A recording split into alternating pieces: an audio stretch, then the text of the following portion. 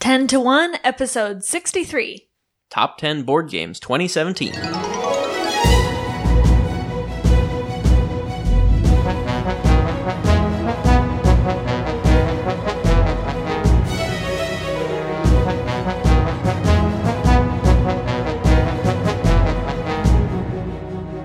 Welcome to 10 to 1, the podcast where we make top 10 lists about everything. I'm Melissa Kozer. And I'm Brian Kozer. It's time for another Top 10 Board Games of All Time list. Did it last year, did the year before. And both times we had special guests, I believe? Or was it just last year? Yeah. All right, just last year. Well, again, we have a special guest, and it's our friend Clint Patterson. Welcome to the podcast, Clint. Hey, great to be on the podcast. All right, so why don't you tell us about how you got into board gaming and how you met us and why you're qualified to make a list about top 10 board games. All right. Well, like a lot of people, I started board gaming, the more traditional board games with friends and family. And then the last 10 years or so, played some more modern board games with friends, things like Catan and that sort of thing. And had a good time with those, but didn't get too interested in them just because, it can be difficult for a lot of people to find an active play group. As far as how I met you guys, actually, Brian and I worked together at the same company a few years ago and worked in the same department, but not on the same team. And I believe it was at a company-sponsored luncheon one day. We were next to each other in line. And I thought, it's one of those times where you can say, well, I'll just shuffle along for 3 minutes and get my hot dog and go sit with people I know and do it. But I thought, well, what the heck, I'll talk to this guy. And, I don't remember who actually initiated the conversation, but we were both game. Probably you. And I think we played, I noticed you had a Dice Tower Con tag one day. Yep, it was like a... what's it called for holding a badge? A lanyard? Lanyard, yeah. Yeah, I noticed you had a Dice Tower Con lanyard one day, and I asked you about it, knowing that it was board games, and you're like, oh yeah, we went on, the Dice Tower cruise, and I was like, okay, and... not the cruise, the convention. Yeah, the convention, that's right. Yeah. But within a couple of weeks, we were playing board games together, the three of us, after work one day, and just kind of became friends from there, I guess. And then in the last few years, I've played... probably more board games than the previous 10 years combined between three of us and some other friends in our group. Maybe better board games than the last. Certainly better board games, yeah. Years combined. A lot of, certainly for us. I'd actually been reading about all these great board games that were interesting, but, finding 5 people to play a 3-hour board game is tough at times. So a lot of it was, I've always wanted to play this. It's a good time. Cool. All right, well, I'm excited to get into this list because I'm curious if anything's changed for Melissa's list, and I don't really have any idea what your favorite games are, Clint, because every time we go to the board game store and play games with you, you're always like, yeah, whatever, I'm good to play whatever. Yeah, you're one of the most easy to get along with. I was going to say, you're pleased by people that we know. any game that we play. You're always like, yeah, that was a good game.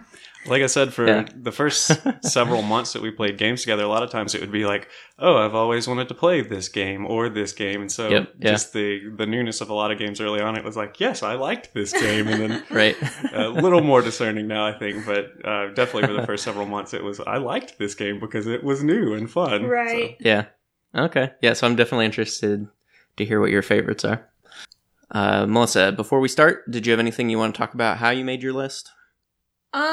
Any predictions you want to make about our list? Well, as usual, my list is purely based on my feelings. There might not be very much rhyme or reason to it, but it was a lot harder to make my list this year. A lot of the stuff that just missed the top 10, I kind of feel pretty much all the same about it. So I think we all made like our top 20, and really my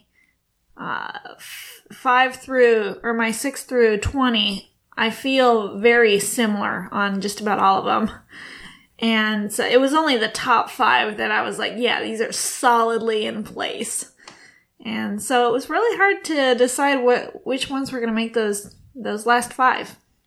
That's interesting to hear because I think listening to all your podcasts in general, one of the things that's interesting to me is I like making lists, but maybe more tiered lists where things aren't exactly sorted. It's okay, these are kind of the best, and then here's kind of in the middle, and then, more like orders of magnitude. So I always enjoy how specific when you'll mention, oh, that's my number 32, and it's so precise and so exact. So exactly numbering these was a fun time and a new experience for me. Good. Yeah, I feel like as a fellow programmer, Clint, you really need to be assigning numeric values to each of these. Let's go into the decimal places with these rankings. Fair enough. Same as Melissa. For some reason, it was really hard to make the list this year. And even tonight, I don't know, maybe 20, 30 minutes ago, or an hour ago, I was still rearranging things on the list. So I'm definitely interested to see where everything shook out for everyone. And why don't we get into it? I will say one last thing is we've been trying to do this podcast with you for a little while now, Clint, and it's just kind of been getting pushed off to the next week or whatever. And it really actually wasn't until today that I was finally able to pick out, I really do think that these are the top 10. Like I said, it was hard, but it wasn't until today that I've really felt at peace with how it turned out. So, all right, let's go ahead and finish with all this. Yeah, one more thing I'll add real quick is that I felt like we didn't play too many new games in 2017 compared to previous years, but we actually did both play, you and me and Melissa, 31 new games, plus I played 6 new games that you didn't play, and you played at least one that I did not. So, 32 to 37 new games, still pretty good number, especially for having another child and moving to a new house and all those busy things we were doing. So, all right, well, let's just finish with all this foofara and get started. Okay, so my number 10 is one that has made the list in previous years, and it just squeaked in. And it's Dice Town. So it's a game where everybody's rattling 5 dice in their cups, and they are poker hands, basically, on these dice. And depending on what you get, you can get certain rewards for if you've got all kings or all queens or jacks or whatever. And it's kind of fun because you're going for maybe all kings, but somebody else might be going for all kings as well. And so you're rolling these dice at the same time.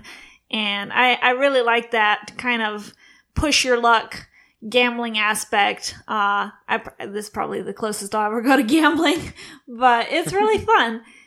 And I think it makes a more lighthearted game out of poker. Maybe makes it appealing to everybody and not just those who have been and who are super good and smart at it. So that's my number 10, Dice Town.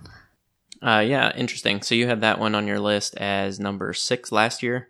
It's number 84 on my list right now. I did sort out a few more than just 20. And that's not to say it's a bad game. It is a really good, fun game. I think a little more light than my top favorite games, but it is a fun one. I really enjoy any game, too, that has just the feeling of slamming the dice down and then trying to decide, well, do I have enough kings to think I can win the kings building and get those? Because that's what I really want, but that's a fun mechanic.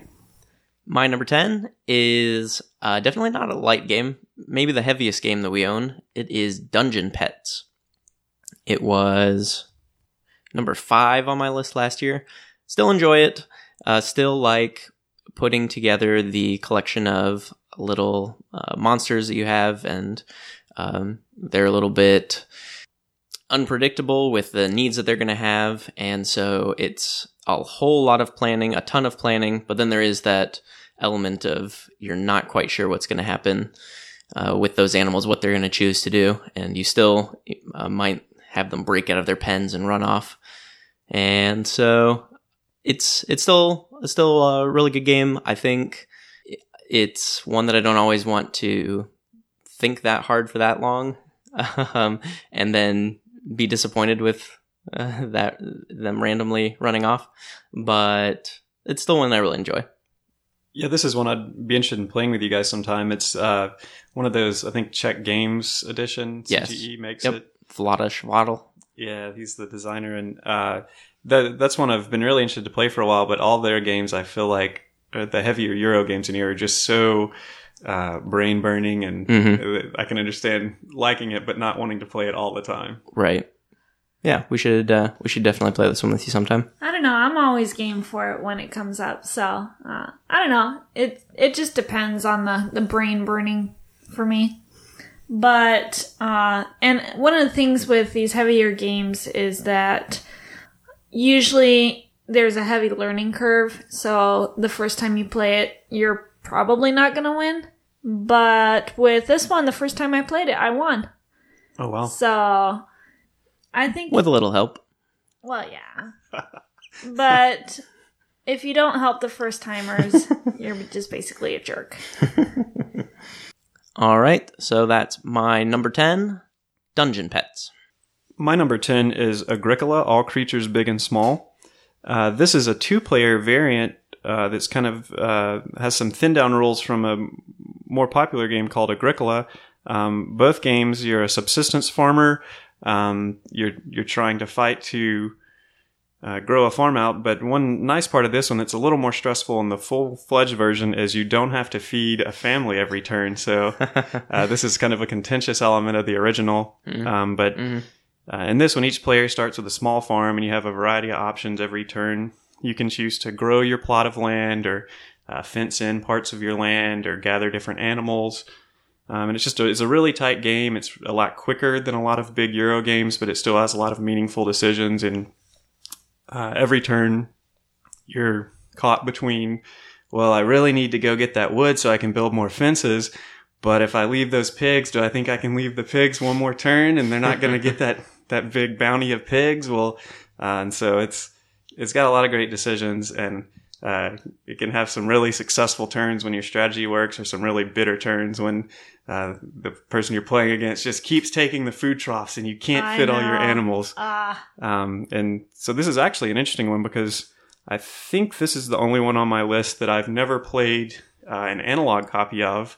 Alex and I have only played, this is my girlfriend Alex and I have only played on an iPad, on the iOS version.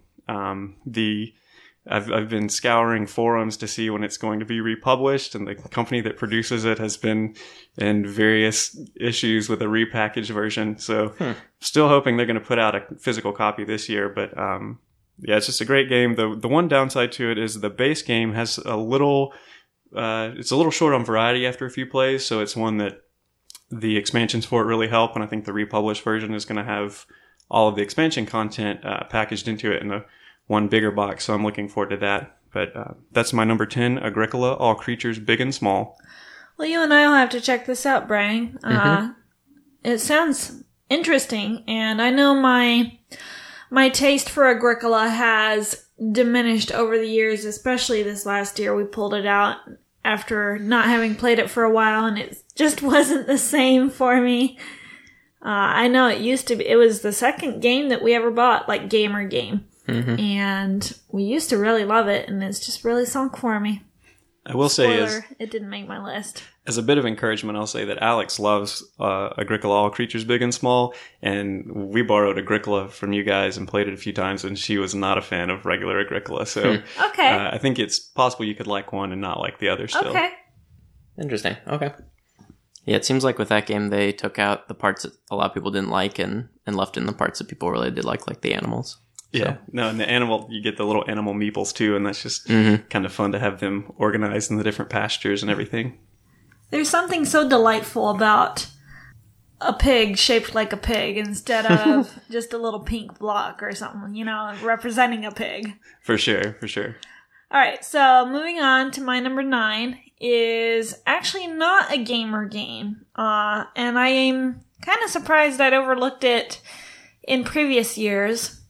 I think it was more just kind of Cult of the New back in previous years, and now I've kind of had time to sit back and really think about how I feel about other games versus older games. And so this one is called Dutch Blitz. And it's a card game where you've got your deck of 10 cards and you're trying to get them flipped out face up in the middle before the other players can get theirs face up in the middle.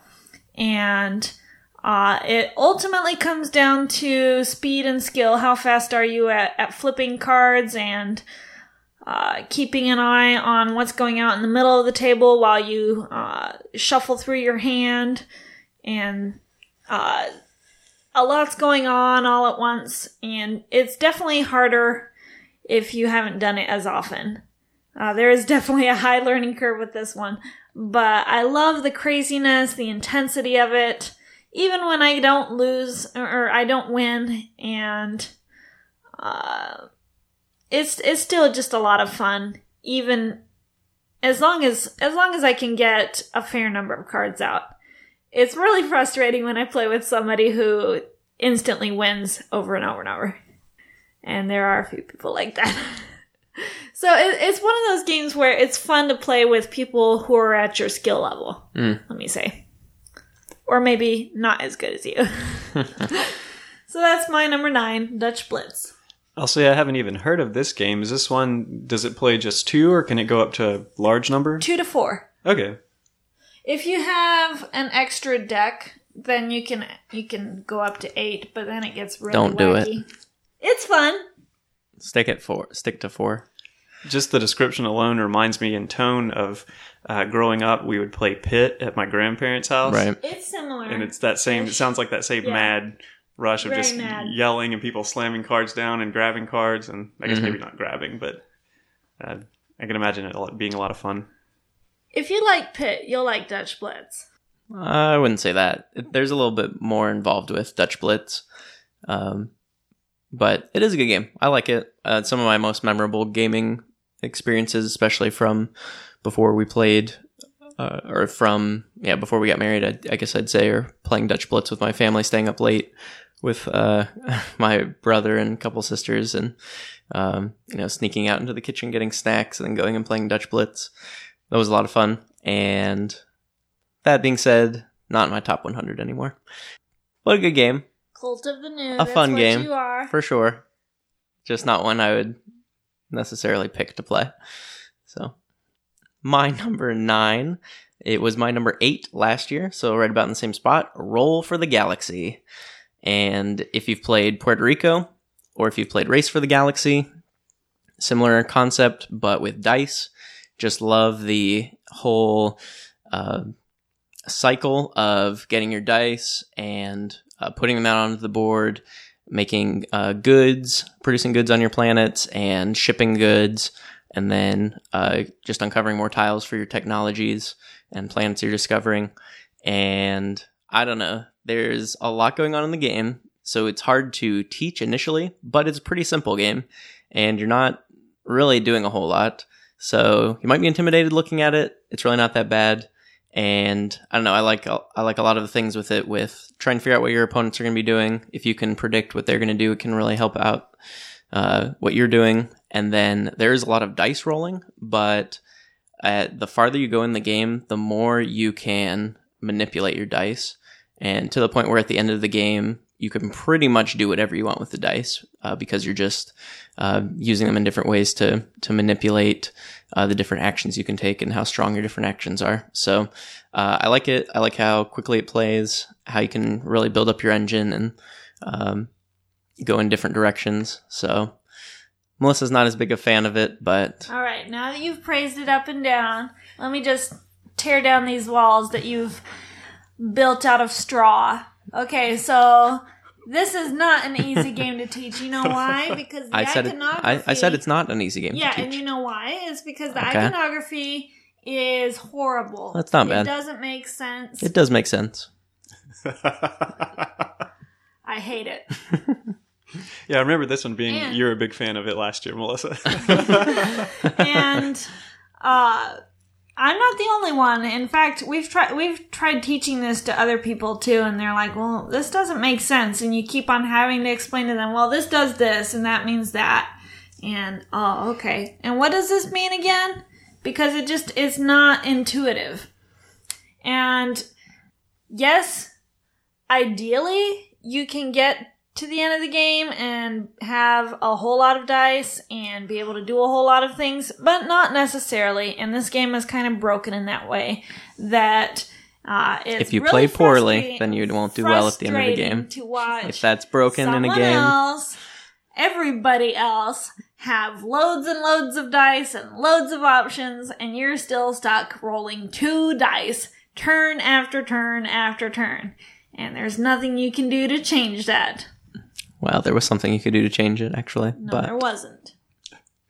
that's neither here nor there. Wow.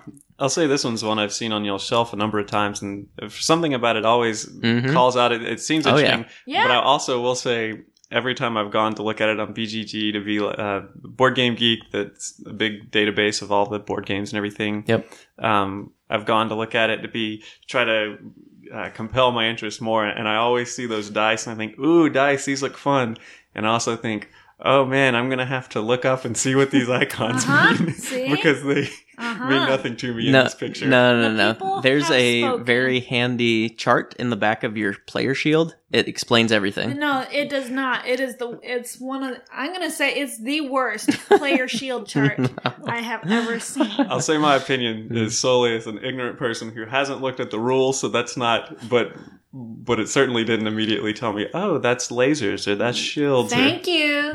Thank you. But the You rules did say that as an ignorant person, Clint. This is still a game that I play merely to please my husband.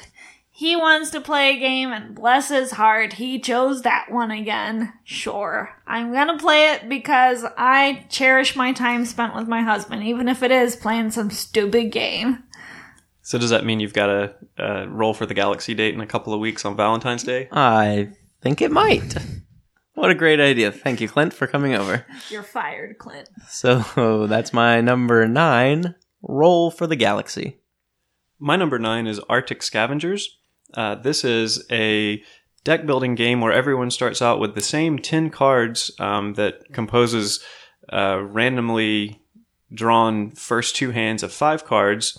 And from there, each player builds out their tribe in a frozen post-apocalyptic wasteland, with the goal being to be the most flourishing tribe at the end of the game. This is really neat because you have an option of ways to build the deck that you end up drawing from over and over again. There's cards that represent tools that are really helpful, but if you get too many tools, you might draw a hand of just shovels and pickaxes with nobody to use them, and then they're just inanimate objects sitting on the ground that can't be used. It has the theme is pretty neat, but the 2 things I really like about it is, one, at the beginning of the game, several of your initial cards are refugees, and those are totally pointless aside from just giving you victory points at the end of the game. And so a lot of deck building games have this idea of filler cards that are kind of dead weight during the game until the end when they give you points. But the theme of the refugees being, these are helpless people in your tribe that are looking for shelter and security, and you're pretty compelled at the beginning of the game to literally discard them into a junkyard, take them on a search, and say, why don't you look over here, and then leave them while you build up this fearsome gang of all sorts of rough and tumble guys through the cards you collect. And then near the end of the game, when everyone sees the incoming, suddenly you're compelled to rush back to the junkyard and begin searching through these scraps to find these refugees you've left to languish all game, to try to build up your tribe again with these poor people that you discarded earlier. So I really like that bit. And also every round offers a hidden resource that's contested that you have the option of holding back cards and not using to put forward solely to battle everyone else. And so this can be a variety of things. You can save a bunch of really great combat cards and just lay waste to everyone and claim the resource. Or if you did draw a hand of shovels and pickaxes, you can still hold back a huge hand and try to bluff your way into winning those contested resources. And then sometimes everyone else goes, oh wow, Clint's got a whole army waiting. I'm just going to use all my cards during the round and not contest him. And the shadows are pulled back and it's just the silhouettes of shovels standing, scaring everyone away. And other times, maybe everyone comes to fight with actual soldiers and finds your shovels laying on the ground and claims the resources. So that's a really nice bluffing element that I enjoy, and it's just a lot of fun. So that's my number 9, Arctic Scavengers.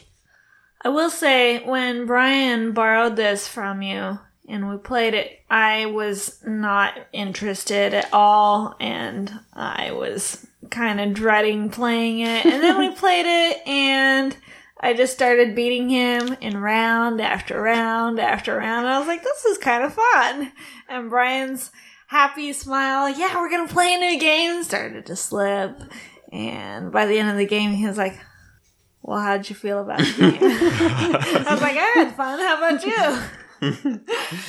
Yeah. No, I had fun. I really like the theme a lot. And I did have fun playing it, even though I kept getting out bluffed by you, Melissa. But I didn't feel that it was significantly different from some of the other deck building games we played, like Dominion and Trains. And so it is definitely different. You mentioned some of the differences, but for me, I don't know. I like deck building. I like the concept of deck building, but I've found that there's not too many games on top of deck building that have like struck me as I really, really like it. So although there is one I'll mention later that I did really like the game put on top of it. So yeah, Arctic Scavengers, not in my top 100, but a very good game. A good choice, Clint.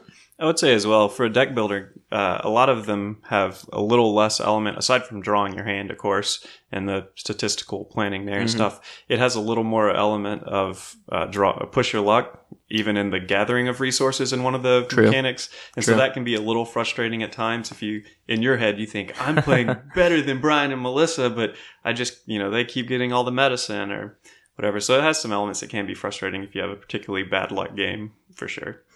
And I would say probably the most interactive between players of the deck builders that I've played, as opposed to you're playing your own game. Yeah, that's definitely a distinctive element as well. Yeah. Cool. Actually, talking about bad luck, that takes me back to my number 10, Dice Town. One of the things I like about that game is that you can have bad luck and still do well in the game. So anyway, that was for free. All right, so my number 8 was my number 10 last year, and it is the game called Seasons. And this is a pretty constant one on my list from year to year.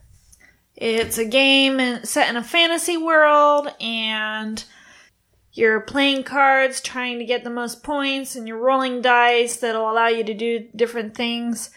And it's just a super gorgeous game, and while I don't feel that it's super heavily thematic, sometimes it's easy. You could just step back and feel that you're just playing a bunch of mechanics. They're really fun mechanics, and the game is just such a treat to look at. It's pure candy. So I've always enjoyed this game, and it's my number 8, Seasons. Yeah, I would say the art on this game just looks really incredible. I think it really stands out, and I also like the idea of a collectible card game type competitive game, but the one that you don't have to spend hours ahead of time researching and acquiring new cards and all that. Some people enjoy that aspect, but that's not really my favorite. So I like that it provides that experience without the other experience that's not as fun. Yeah, I definitely agree. Like, I enjoyed playing Magic the Gathering the 1 or 2 times I played it, but I would definitely play this game over Magic or some of those other games where they expect you to do more. And yeah, I agree about the art. I think this is my favorite board game art in any game, so. Oh, well. Good choice. Okay, my number 8 is a game that was really high on my list a couple years ago, dropped off last year, and then we played with some new expansions this year, and it's back up on the list at number 8, Ticket to Ride. Just the really simple, you can almost play it. You can play it really casually, just sitting around chatting and eating and picking up cards and playing cards and building your trains around the map. Or you can play it a little bit more little bit more gamerly, yeah, and start, cutting each other off and making, if you start memorizing what different routes are in the deck and things like that, or calculating different those games get so vicious. Different things like that, you could really go really deep into it. I enjoy playing it a little bit more casually than that, but yeah, just I don't know. I like trains. I like maps, especially in games, and so this one, I don't know. This one really hits well for me. We got to play with a few new maps this year. We played Netherlands, I think, and UK and Pennsylvania. I think those might have been the 3 new ones we played, and had fun with those. I think Pennsylvania might have been my favorite of the 3. Netherlands is also really good. So, yeah, definitely want to keep playing this one. It's one I feel like I can play with people that aren't into games, or we can play it, you and me, or we can play it with your brother Tim or others. So, yeah, it's probably one that I'll always like, even if it's not always top 10. This year it is, though. Yeah, I would say this game is pretty much an evergreen. It fits well with pretty much any group. I would say, too, this is one that's actually on my list of shame of one of the most popular board games that I have still yet to ever play. So, yeah. Okay. Yeah, we definitely need to play this one with you then. I think the one highest on our list of shame is Carcassonne. Yeah. I played the app of it once, but I don't even think you've played the app of it. Never played Carcassonne. All right, well, that was my number 8, Ticket to Ride. My number 8 is Flamme Rouge. That is French for red flame, which is in reference to the flag they fly at the Tour de France for the last, I think it's 1 kilometer. So this is a bike racing game. I've played a few other racing games, but I think this is my favorite one that I've played. Each person has two racers. One racer is more of a domestique who's is able to move a little faster on average, but his top speed is much slower. And then you have this other glory boy racer that you want lagging behind, just kind of lollygagging for most of the race until the very end when he uses his incredible top speed to hopefully jump out and beat everybody. But this is a really interesting game. Each racer you have has a small deck of cards, and each card can only be used once. So if you use that card to go 6 spaces, and it's your last one of the 2 or 3 6s you have, well, then there's no more 6s to be had. So, hope you used them well. So there's an interesting element there. Each turn you draw a hand for one of your racers, and you can pick which racer first, and you pick a card to play for them, and then you draw a couple of cards for your other racer, and you kind of just have to hope that they work out. Maybe you draw a hand of only really fast cards for your guy that's hoofing it for the other guy, and then your sprinter draws all 2s and 3s, and you think, well, I guess the sprinter's gonna fall behind. It also has some neat elements where to kind of replicate the idea of drafting and pace lining in actual bike racing. It has an element where you can catch up to people if you're close enough to them, so it really encourages you to be lazy the whole game and let everyone else ahead of you do the hard work of cutting the wind for you, the wind resistance. And and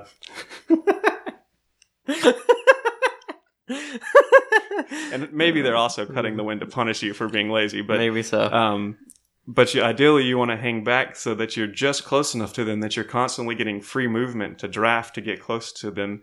And it starts from the back of the line every time, so it's possible you have scenarios where everyone's super lazy and letting someone else blaze the path, and then they just compress up at the end of the round and catch back up. So that's really fun. There's a real press your luck element to where you think, how lazy can I be this turn? I had one game where I decided to be a little too lazy, and I was already in the mid to back of a pack of 4 players, so we had 8 total bicyclists on the track, and I fell totally out of the pack and then just played catch up the rest of the game and got bit. But yeah, that was me the time we played. Yeah, that seems right. But yeah, it's really great. Another element is the track is modular, so it's kind of little puzzle pieces, and I think they have several suggested tracks, but then if you want, you can build your own track, and there's an element of just the little kid joy of building the little road that you used to drive cars on and stuff when you were a kid, so... and going up the hills and down as well, that changes up the game as well. Right, yeah, there's definitely an element of planning for a big hill that you can only go so fast on, and then knowing, oh, I'm not going to go very fast down the hill, but I'll still get all the extra free speed from the hill. So it has a lot of tactical elements, and it's just a really fun racing game. Cool.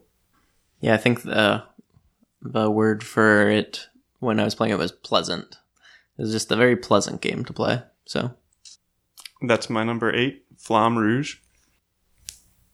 All right, my 7 has fallen a little bit from last year, but it's still in the top 10, so I still like it a lot. And it's Risk Star Wars. Now, this is not Risk the game where we're thinking of world domination. No, this is just a poorly named Star Wars game, but it's basically Episode 6 in a box. And so it's a 2-player game. One person plays as the Empire, and they're controlling Darth Vader and Palpatine in the throne room, fighting against Luke, and they're also controlling the bunker area, setting out stormtroopers to try and protect the shield generator, and then also they're controlling the Death Star out in space, and they're zapping the groups of X-Wing and Y-Wing fighters and stuff. And the other side, the other person is the rebels, and they're doing the other side in all those conflicts. And so each person is trying to decide, should I focus on the fight in the throne room, or should I focus on the fight out in space? Which part should I do? And you're kind of torn between all 3 fronts because they're all really important. And it's just a very tight, intense game, and I love it. So what represents the Australia in this game? Is that the Ewok village that you hold and then expand out from? Yeah, so it's a very different map. So that's the other thing, is the map looks like a giant TIE fighter. Yeah, so there's actually no place you can hole up like that, unfortunately, Clint. That's a shame. Yeah. Australia, you'll never find a more wretched hive of scum and villainy. So Risk Star Wars was my number 83. I did like it. It is pretty light, but very fun. I'm not convinced it's balanced. I've had a really hard time winning from one side of that game, so not quite sure it's balanced, but it is a fun one. I would recommend it. I still feel that it's Star Wars in a box. Sure. So my number 7 is the first game that's completely new to my list. Game we played for the first time last year. A Euro game with a pretty unique theme. Do you want to guess, Melissa? Scythe? No, we didn't play that for the first time last year. It is Fresco. The game where you are working in a cathedral. You're a painter. You're painting the chapel ceiling. You're mixing paints. Buying paints at market, mixing them to make new colors, and there's all sorts of add-ons you can add. You can add things like portraits, which are special ability cards, and there's a lot more colors you can add in. You can add in things like lucky pennies in the wishing well, which somehow makes no sense in the theme, but is in there, and other things you can work on artistically in the cathedral. Well, we got Fresco Big Box, which has That's true. all these things in it. That's true. Good point. So, yeah, it's a hidden worker placement, or I'm not sure what the term is for it, but you determine where your characters are going to go secretly, and then you all reveal, and so you're trying to figure out what the other people are going to do, because you might want to buy certain things in the market, and so you're trying to decide what the other person's going to do. You're bidding for turn order, and that's always a really nerve-wracking decision for how much you want to pay for what order you're going to go in to accomplish what you're going to do. And yeah, I don't know, it's not a whole lot mind-blowing in it, just a pretty straightforward Euro game with some neat little twists, but I don't know, it's that perfect middle weight for me, I guess.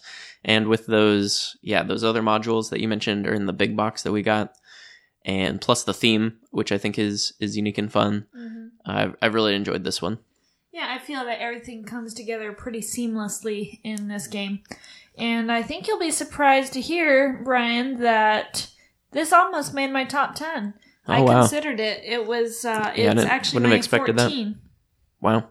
For all the games you have too in the Renaissance era, there's very few that are about art in the Renaissance era. So the auction mechanics as well sound like they could be really satisfying when you guess right, or very frustrating when you think I was gonna go there and it's open. And yeah, that sounds like a lot of fun. Yep. And even something as simple as I bought blue paint and then I bought yellow paint at the market. And then later I mixed them into green paint that I used for painting. For some reason, that's just really satisfying. Not exactly sure why. But I held on to my green paint and my orange paint, and then I mixed them again, and now I have brown paint. Or something like that. Right. Yep. Cool. So that's my, what are we on? Number 7? Fresco. So my number 7 is, fittingly, Seven Wonders Duel. What? Did you do that on purpose? So this may have been a last minute shift around, and then I realized, oh wait, number 7 is Seven Wonders Duel. So this is another 2-player game. This is another game that's sort of a cut down version of a bigger game that's just Seven Wonders. But this is a 2-player game where each player is building out, I think it's the mechanic is like tableau building or engine building, but essentially you're building up like a base.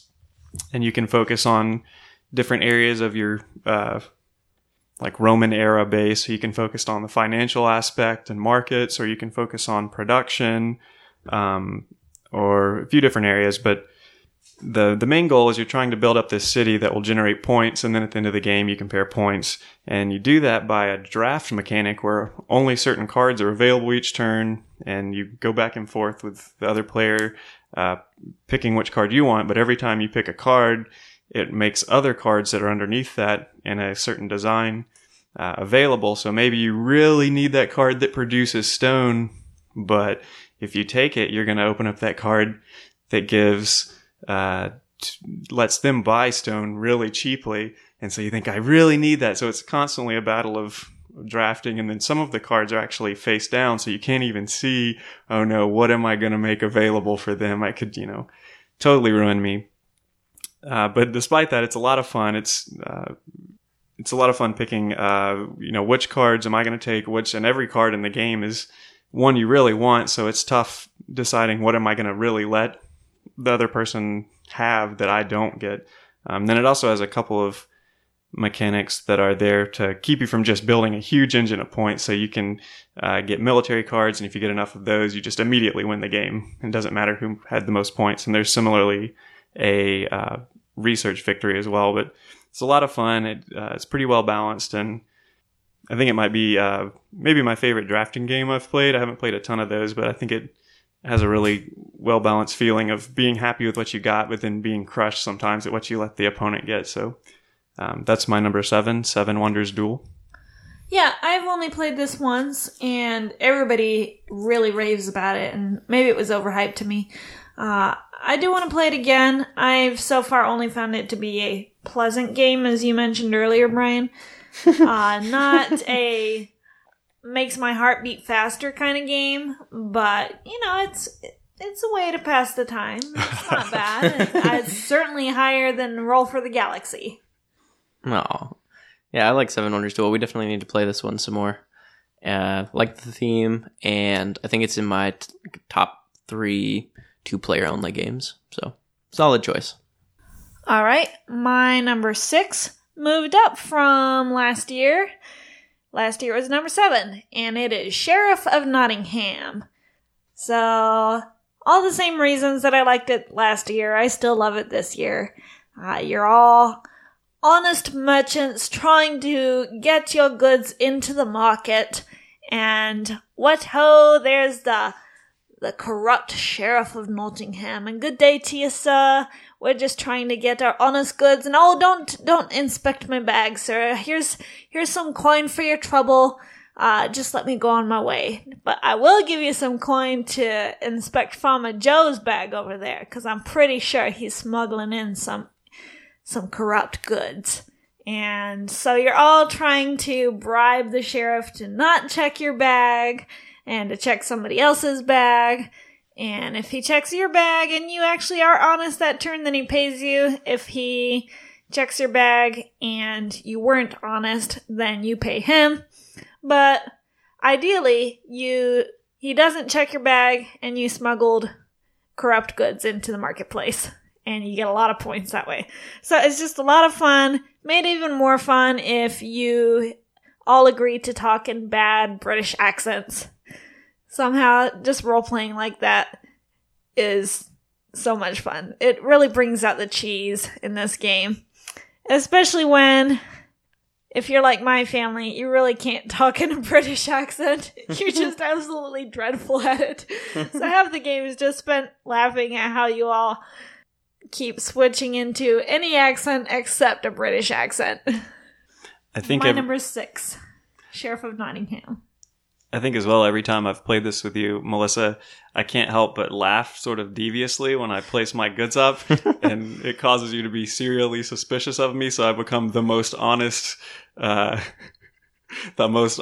player because I can't help but know you're going to call me regardless. No, I'm not very good at this game, but I love it anyway.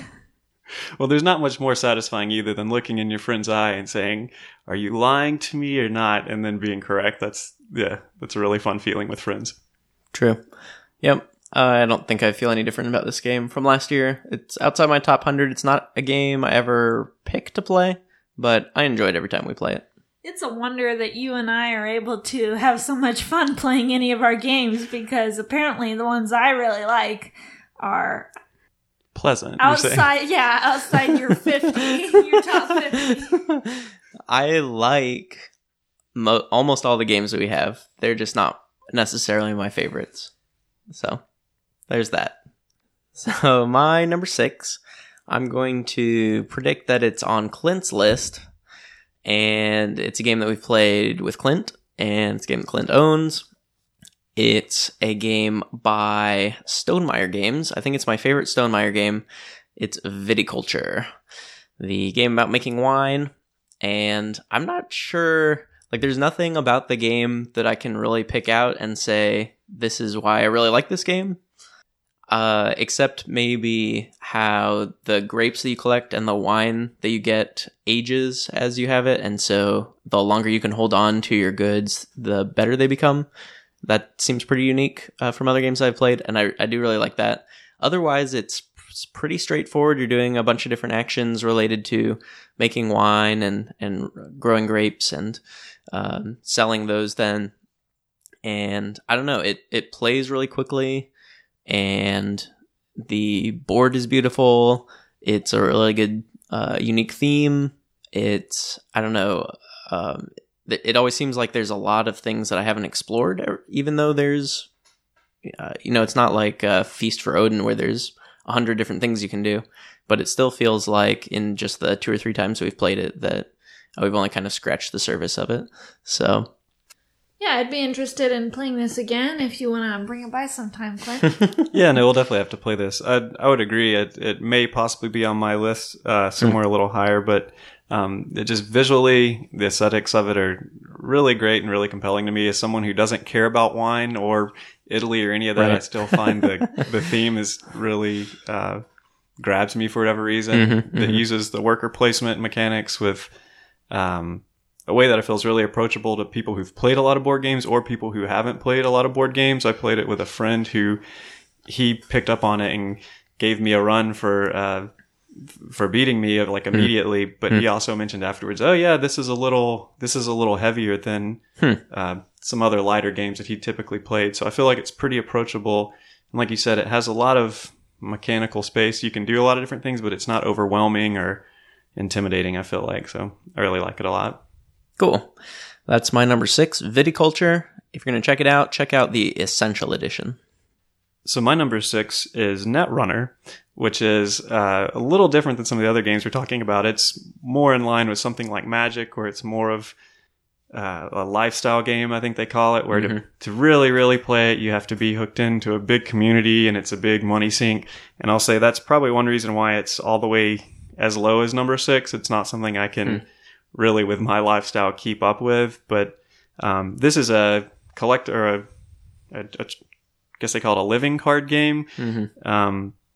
But it's essentially kind of more like Magic, except that the sides are asymmetric. So one player plays a corporation who's advancing agendas and trying to score those, and the other player is a hacker called a runner who's trying to like break into the servers and get past these electronic countermeasures with their various programs and hardware, and prevent getting brain damage feedback through the defense systems of the corporation. And the theme is just great. The art on it is great. The bluffing as the corporation, you have full knowledge of everything on the board, so you can lay out traps for the runner and then have them come in and, oh, that was just an ambush waiting for you. And the feeling of putting down an agenda that you won't be able to score for a few turns and just hoping your defenses can hold up, or maybe you've bluffed the runner into not coming after it. It's a really great game. This is actually one I'd fallen off of a little bit because, again, of the time and money commitment to be really tied into it. And then our friend Greg got a expansion box for it this year that was like a campaign expansion called a Terminal Directive. And so we played through that this summer, and it reminded me just how much I like the game, given kind of a composed, tight scenario to run through without the feeling that you have to stay on this treadmill of all these releases. So it's a really great game. Even just they released a revised core set that I feel like is enough game that you could just get and just play that if someone was interested, and you don't have to get the 30 packs of whatever they've released. But it's a great game. Probably not one that many people would be interested in sticking around long term, but even just the revised core set is a lot of fun. Sounds fun. Yeah, this is one we'd looked at, and like the theme is amazing, and I think it's a game that we would enjoy, but I don't know that it's a game we'll ever play for the reasons you're talking about of how you get into it. But maybe we could do something like how we checked out Magic for a couple games, where we just like you're talking about, in a very controlled, the deck is already built, and just kind of check it out that way. Maybe at some point, who knows? Yeah, I would say even again they just released the revised core that is pretty composed, so it would be something if you're interested. Even just that, you don't have to go any further then. So it's a decent place to jump in. But that's my number 6, Netrunner. All right, my number 5 is the same as last year. It's Alchemists, a game that we don't own, but I love it all the same. Our friend Jay has it, and I relish every chance that I get to play it. It's a very, very heavy game. I think it's the heaviest on my list. There's just so much going on in this game, and I never feel that I've gotten to do everything I want to do, but you're mixing potions, and you really have no clue what's gonna happen when you mix this with that, but you're just, in the name of science, gonna throw those two beakers together and hope that you don't get poisoned when you drink out of it. And so it's just a lot of fun. You're publishing theories about your research, even if you're not really sure that your research is correct.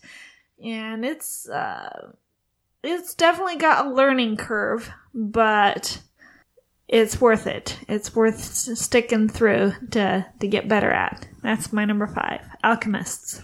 I really liked the way this game almost lovingly parodies academic life in general. There's a mechanic of publish or perish that's pretty much blatantly in the game, and it includes the ability for you maybe to pontificate on as an academic with your, placing your paper that you're publishing, and maybe everyone else says, oh, they must be really sure about their research they did, and they abuse those poor, the essentially grad students that they tested the potions on. And it has a really funny parody of just academia in general built in with a wizard theme. But I really liked that, and definitely pretty heavy a little bit for the first game to get to the mindset of was a little tough, but it's a lot of fun once you do. And the deduction is a blast once you get used to it. And even the app, interacting with it and waiting to see what answer is it going to give me. Oh, okay. Yeah. Where do I slot that in? I love that.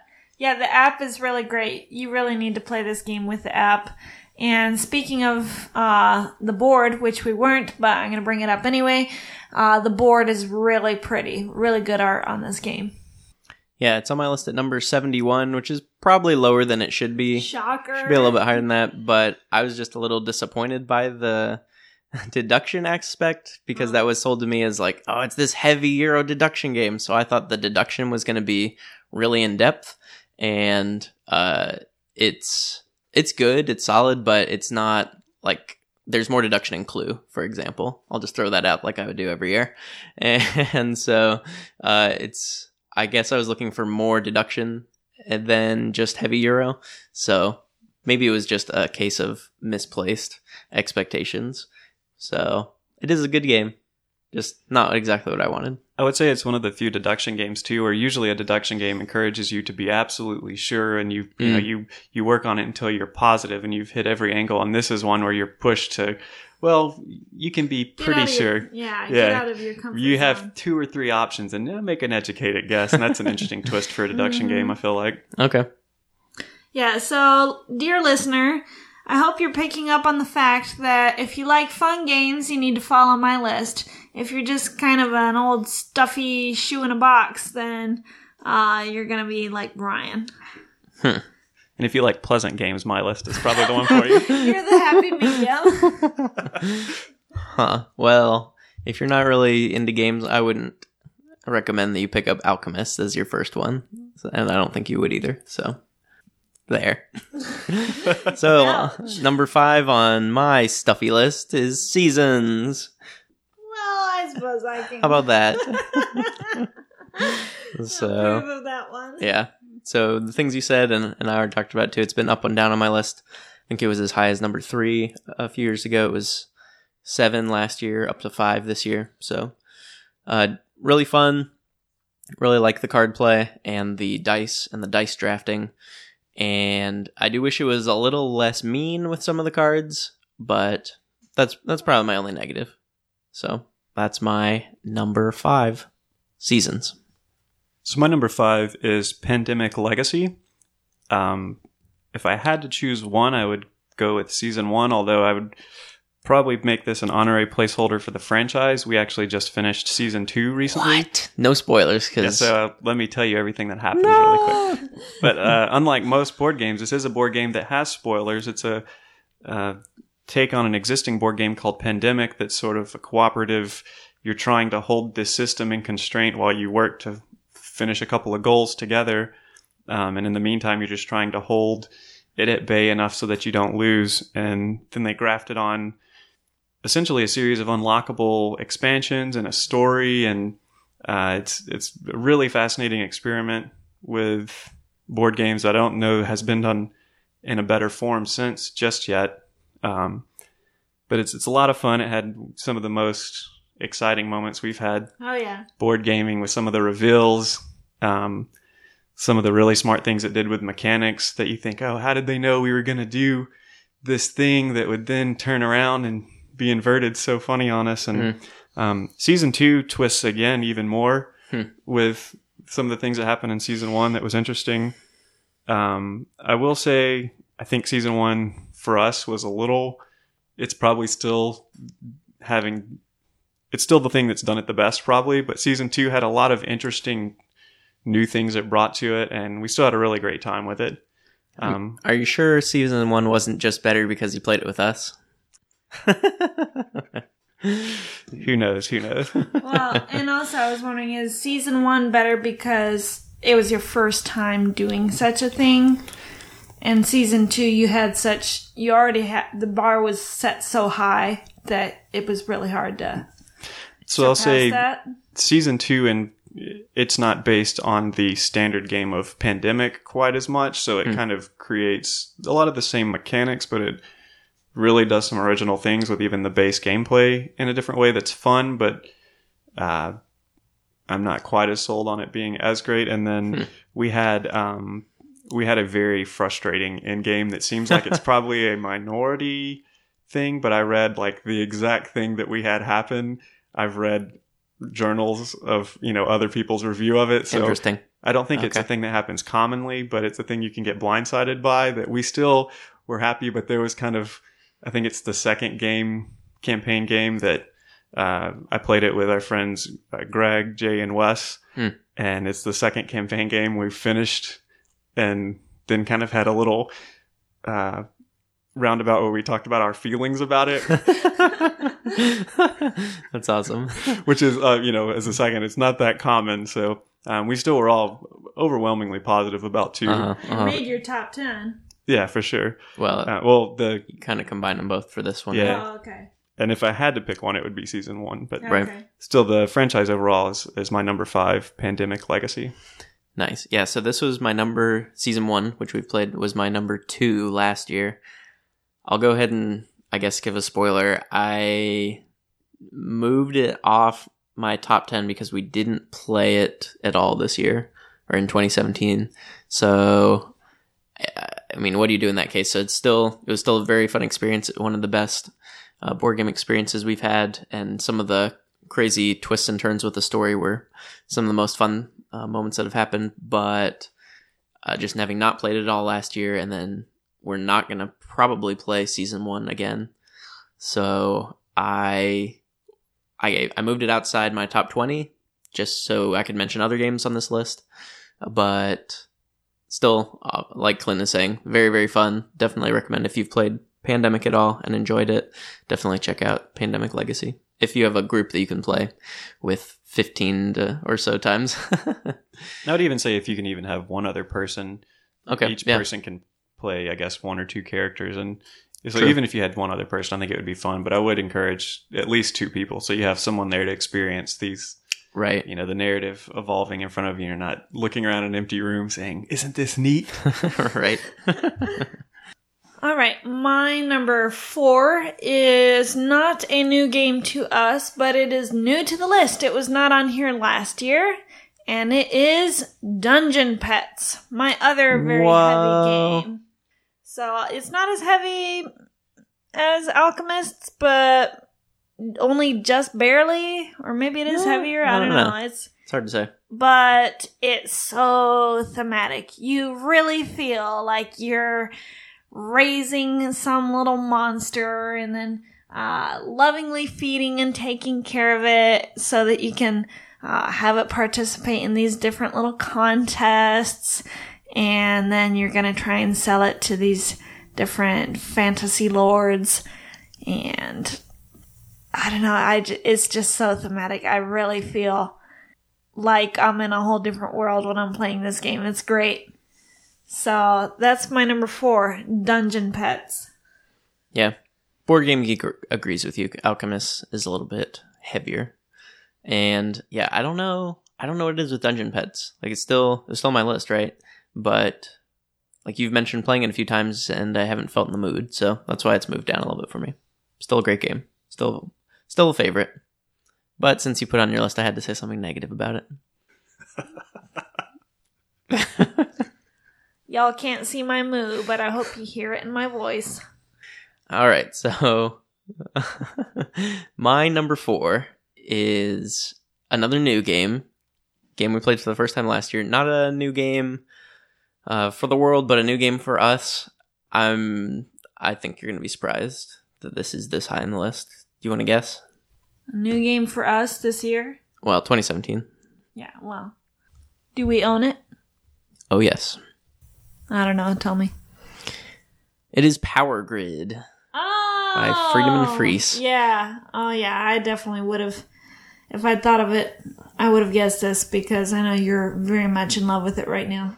Yeah. So, I mean, I really like Ticket to Ride, and I feel like this is kind of Ticket to Ride Plus, where you just have some very simple actions. You're building your power plants across the map of whatever country you're playing in, and you are trying to outmaneuver people on the map, and then you're also trying to outmaneuver people as you're purchasing different power plants and making the decision if you're going to buy the coal power plant or the oil powered power plant, and then that interacts with the other players on what resources you're going to buy to power that plant.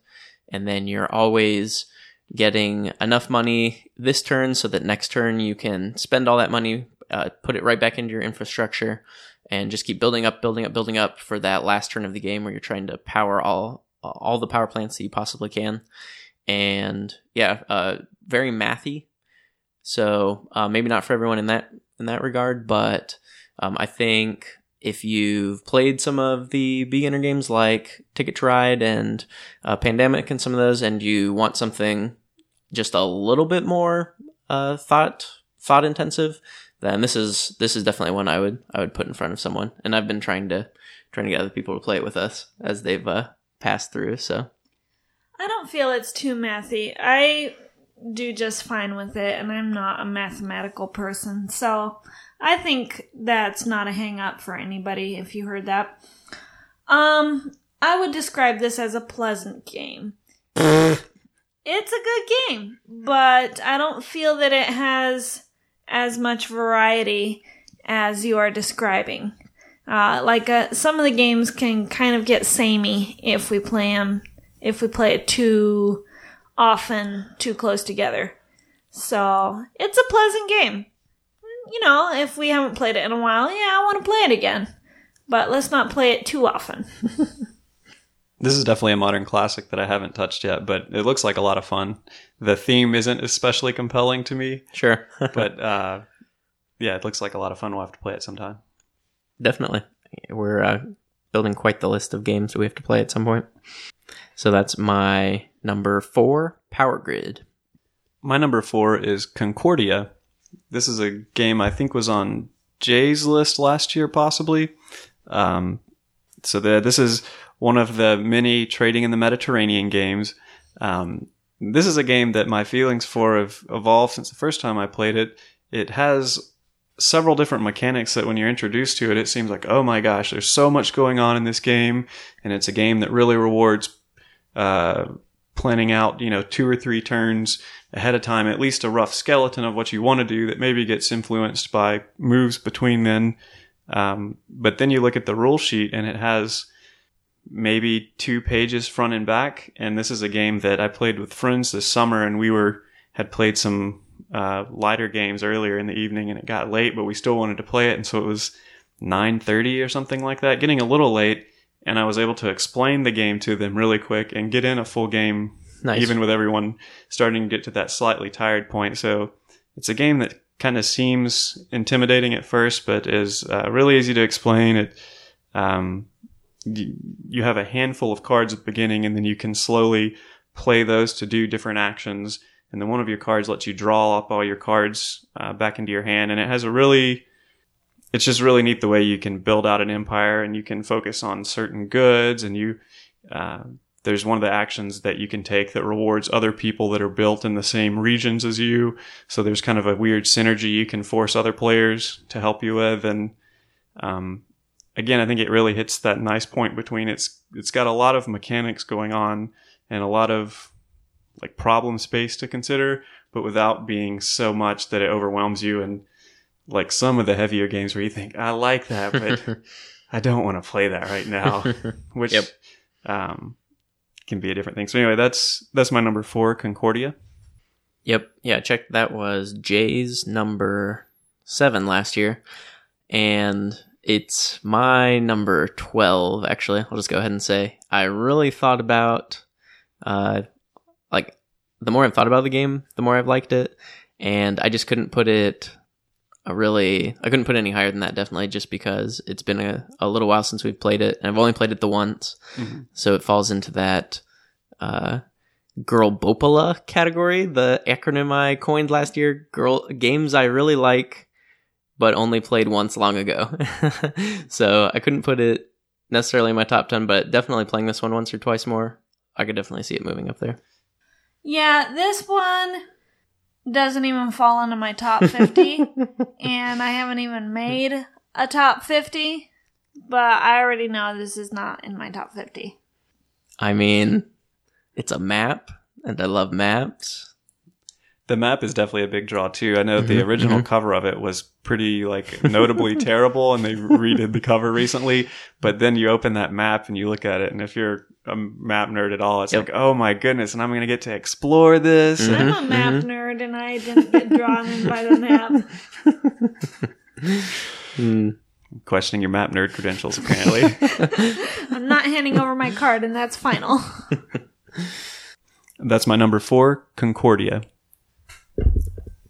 All right, my number 3 has moved up 6 slots. It was my number 9 last year, and it is Euphoria, Build a Better Dystopia. And we just got to play this recently, and I was reminded again of just how much I like this game. So, the theme is you're kind of in a, not post-apocalyptic, but basically corrupt government has seized control, and you've risen to power to the point where you can overthrow the government. Now, you might have to do a few corrupt things, like you might have to make your workers just keep on working instead of take breaks and stuff like that. But it's all for the greater good of you overthrowing this bad government, and you'll do what's right when you're fully in authority. And one of the things I like about this game is that, first of all, it's just really beautiful. The production is great. But also, if somebody takes the spot that you're wanting to take, you don't get frustrated by it. 9 times out of 10, there are a few slots that people can take that you might want to take, and now you can't. But almost all of the spaces on the board, if somebody goes to that space, then you can just bump them off, and it's not going to hurt them. In fact, it's going to benefit them, because now they don't have to waste a turn retrieving their worker, and you still get to take the action that you really wanted to take. So I like that. I feel that almost every game is very, very tight. You get down to the last few turns and you're wondering who is gonna win. And there is a little bit of a learning curve. Usually first-time players don't do as well as people who have done it before. But all it takes is one game. And usually after that, you're right up there with the rest of us. It looks like a lot is going on this game, and there is, but it's actually really simple to learn. And so that is my number 3, Euphoria, Build a Better Dystopia. Yeah, this is one of the earlier games I played with you guys after we got done with Season 1 of Pandemic Legacy, and the theme immediately jumped out to me. Like you said, the visual design of it is really great. It is a little overwhelming, that first game. And then you kind of realize, the board is largely 3 different flavors of some of the same mechanics, and it kind of coheres and it becomes sensible. And like you said, the way I'm sure there's probably other games that do it, but the way it lets you still take the action you want, but you give a passive benefit of returning the worker to someone else, that's so great. And the way it plays into your own decision of, well, there's 2 things I want to do, but I think someone else might want to do this one more. So maybe I'll do this. It's just a great angle to decision making. So I really like this game too. Yeah, this one's my number 13. And what? Yeah, it's not low on your list. It was a little bit lower until this last time we played it and moved up. And I think, like you were saying with Power Grid, how some games play out the same way each time. I think this one does play out mostly the same way each time, but it's just such a smooth game. And like Clint was talking about, the bumping workers, that is such a great mechanic. I wish more games did that. And the theme, like you were talking about, Melissa, is a whole lot of fun. So yeah, this one and Viticulture and Scythe, all games by Stonemaier Games, are really, really good. Really close for me. It is kind of hard for me to pick which I like best of those. I did put Viticulture on my top 10, but I could see those other 2 also definitely deserving a high spot. So it was actually my interest in Euphoria. I thought, I'm definitely getting Euphoria, and then ended up eventually getting Viticulture instead, because I figured you guys had Euphoria, so mix it up a little bit. But Euphoria is the game that got me interested in Viticulture eventually. Cool. Awesome. Cool. All right, my number 3, it's the same as my number 3 from last year, and it's Time Stories. And still enjoying this game. There's definitely still some downsides with it as far as if you don't do... So it's the time travel game. You have a mission, you're going back in time or somewhere in time and going through different story, making choices, and taking on the role of different characters. And there's always some sort of twist with the game, depending on what location you're going to. And there's definitely that downside of you're doing the same thing multiple times because it's that time travel. If you don't do your mission the first time through, you go back again. And there have been games we've played where we just didn't feel like going back and doing everything over again. There was only one game. It was really the Egyptian one. Yeah. Whatever that one's called, something mask. Under the Mask. Under the Mask. So it does have that possible flaw if you don't play well enough in your earlier runs. And, so if you just get stuck on a puzzle or something like that, I could see how people might not have as much fun with that. But the ones that we did this past year, I think it was the Arctic Expedition, right? We did that one with you, Clint. Tim. Was it Tim as well? Yeah. Yeah, the 4 of us. Yeah, so with you and Tim was one of the best ones, I think, of the ones we've played so far. Really liked the twist in that one and the theme there, going to the Arctic and trying to figure out what all is going on. And then the other one that we played this past year was the medieval... Lumen Fide. Yes, thank you. Lumen Fide.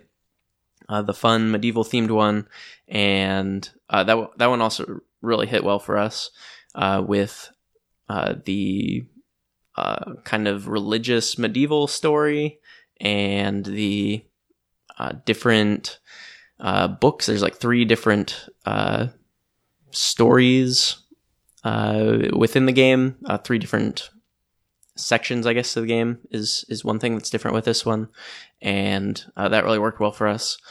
I think we ran out of time maybe once or twice, but regardless, this was our best run through of the game. We did really well, and it was a ton of fun doing it with my sister Megan and her husband Josh. So it's still a hit for me. I can definitely see if they stop putting out expansions for this, it would do the same thing as Pandemic Legacy and move down, or if they put out some that we don't enjoy as much, then it could definitely move down. But for now, still my number 3. Still really enjoying it. Looking forward to Estrella Drive, which is the next one coming out. We just ordered that one, so should be able to get that one played, and we'll see if it's still number 3 on my list next year. Yeah, I've only played, I think, 2 cases. I played the first one, the Marcy case, I think. Asylum, yeah. Mm-hmm. And then the Expedition. And I really liked it. One of the smaller things I liked about it was it has like a sense of humor amidst usually the horror and the suspense and everything. Sometimes it's kind of crushing when you realize you've invested a ton of one run and you find out it's a man doing something silly, and but it's still, that only adds. Dead end. Yeah, so the dead end quality of it can be kind of frustrating knowing you have to run back through, but right, even still, that It's just still ramps kinda up the funny, sick humor yeah. of, oh my gosh. This is one, I'm probably not as strong on it as you guys are, but it's one I've enjoyed the 2 plays I've had of it anyway. So my number 3 is Spirit Island. This is a new game. Have you guys played? No, I haven't heard of it. I have heard of it, and I'm really interested in it. I looked at the Kickstarter when it came out, and I did the good Brian thing and didn't back a Kickstarter for a game I didn't really know if I would like. So I really want to hear you talk about it. Is it on our to-watch list? We watched a review for it. I think you were not interested in it, Melissa, and I said, I am interested. Okay. Sell it to me, Clint. So this is actually one that I hadn't heard a ton about, and I saw a review from a primarily video game, occasional board game reviewer, Tom Chick, and he had a section that said, I'll just read it real quick. The tone is whimsical, but the specificity is lurid and violent. Darkness swallows the unwary, crops wither and die, teeth gleam from the darkness. hatred is granted a ravenous form. Sorry, did I sound like I was being melodramatic? I was just writing out the actual names of card powers in Spirit Island. So the game is very evocative. The premise of it is there's so many board games where you're a colonizing force that you have to go colonize this area and build it up. And I remember watching this. Yeah. Right, and so in this one, you're actually there's an island that has thousands of spirits, and most of them are just like, oh, this is the spirit for this one rock, and this is, and so it's not really that powerful. But then there's a handful of spirits that are still not like a single deity form, but they're strong enough that they can at least push back a little bit. And there's an existing native presence on the island that came earlier and already had to kind of have a tete-a-tete with the spirits, and they've come to like an uneasy truce. And so these colonizing force has already come, and they're setting up explorers and will set up towns, and it has the rounds have a very deterministic flow where, okay, this turn, these are the areas they're building, and then the next turn, or this is where they're exploring, and then the next turn after that they'll build there, and then the next turn after that they'll ravage the land. And so you're constantly, it's a little bit like Pandemic in that there's this system that's actually even more deterministic than Pandemic is, that you're trying to keep at bay. But to do that, you have a few different land tiles that have, I think, 4 different land types, and you're one of a handful of different spirits, and all the spirits are totally distinct, and some spirits are all out offense. So you're a fire spirit and you're just scorching the earth, but you have no defense. And then there's another spirit that's an earth spirit, and he's heavily defense. And then there's some that are less straightforward that are focused around scaring the villagers, and so they can't really do much to help in the interim, but they can accelerate the end game to just scare the villagers away. And it has a really interesting mechanic where you can either wipe them from the map entirely, or you can just scare them enough that as long as there's no cities, there can still be towns and explorers on the map, and you've won because they're going to leave because they're too terrified. So you can escalate the fear level to run them away. But the one thing I'd say is it goes up to 4 players, but I can't imagine playing this with 4 players. Really? I've played it with 2 spirits before, solo, and even that, it seemed like it could be very prone to analysis paralysis of just waiting and trying to figure out, because there's so many options. But it's really great. You start with, each spirit has 4 distinct cards, and then you slowly build up your card abilities and your ability to play those cards. And it's really great, and the theme's kind of neat, but it's not, the premise could sound like it's a little preachy, and that's not really the point of it. It's just kind of an inverted theme to be distinct from all the other games that have the opposite theme. I really like it so far, and it also has some of the most variety I've seen in a box. It has some an expansion, but even just the base game has, I think, 8 different spirits that are each totally unique, and each permutation of 2 or 3 spirits is a totally different experience. And then it has, a number of other escalations that you can really get a lot of variety. I've really loved it so far. So this one may be one that drops, or it may rise higher given a little more time, but this has been a recent love for sure. So that's my number 3, Spirit Island. I'll give it a shot. I'll play it if somebody brings it. We'll have to add it to the list. Cool. Yeah, I'm even more interested now after hearing you talk about it. And I don't know if do we mention Joe Wiggins on this podcast? I think we did last episode. Yeah, just our friend that we had played with that actually has his own board gaming podcast now. And on one of his recent episodes, he talked about this game, and he was really enjoying it. So, what is his board gaming podcast like that? It's called the Deep End Podcast, where he talks about really heavy games. I think you said Alchemist maybe is the heaviest game we've talked about, or Spirit Island maybe is now the heaviest one we've talked about. But Spirit Island is probably the only one of the games we've talked about that they've really is heavy enough for them to talk about it on their podcast. So, yeah, I think Power Grid is one they talk about as like an entry-level heavy game. As like a stepping stone between the games that we generally play and the heavier games that they're more into. So, but yeah, check his podcast out if you're interested in those heavier games at all. All right. Well, my number 2 is the same as it was last year. It is Cosmic Encounter, where everyone is a different alien race. So every game is very different, and you're each trying to land your ships on 5 other planets. And one of the great things about this game is that, well, first of all, the production value is great. You've got these tiny little alien ships, and the planets are beautiful, and the card art is beautiful. But then there are just so many things that can happen. You may think that when you go to attack somebody, you've got this in the bag. You're coming against them with this overwhelming force. They've only got 2 little ships on this planet, or no ships. There's no way that they can defend against you. And then it just might turn out that they have got some stinking awesome cards, or somebody else has decided to ally with them and they've got great cards. You just never know what's going to happen in this game, and I love it. There's great opportunities for bluffing, and I'm always a fan of that in games, and trickery and deceit, and just everything that's great about gaming goes into this game. So that's my number 2, Cosmic Encounter.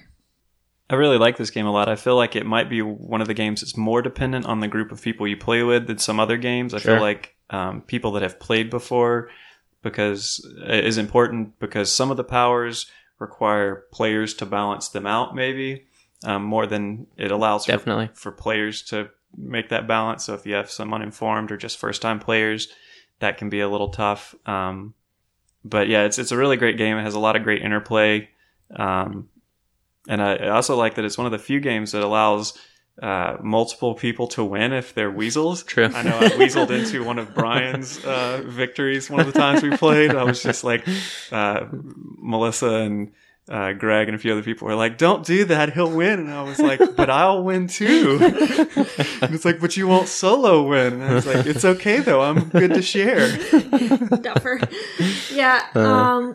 I will agree. It's pretty cool that you can have everybody except one person at the table win if you so choose. I will say though, this, like you said, this isn't a game for everyone. There are some specific groups of people, this just isn't their cup of tea. Yeah, it's definitely a little more complex, or it's a little more freeform, and I feel like some games have that rule system as a guardrail, and I don't know that this has that. But with a good group of people, I think it's a really great time. Yeah, one of my favorite board game interviews ever was with Peter Olotka, one of the designers of Cosmic Encounter, and the quote I remember most from that game is, "Balance is for wusses."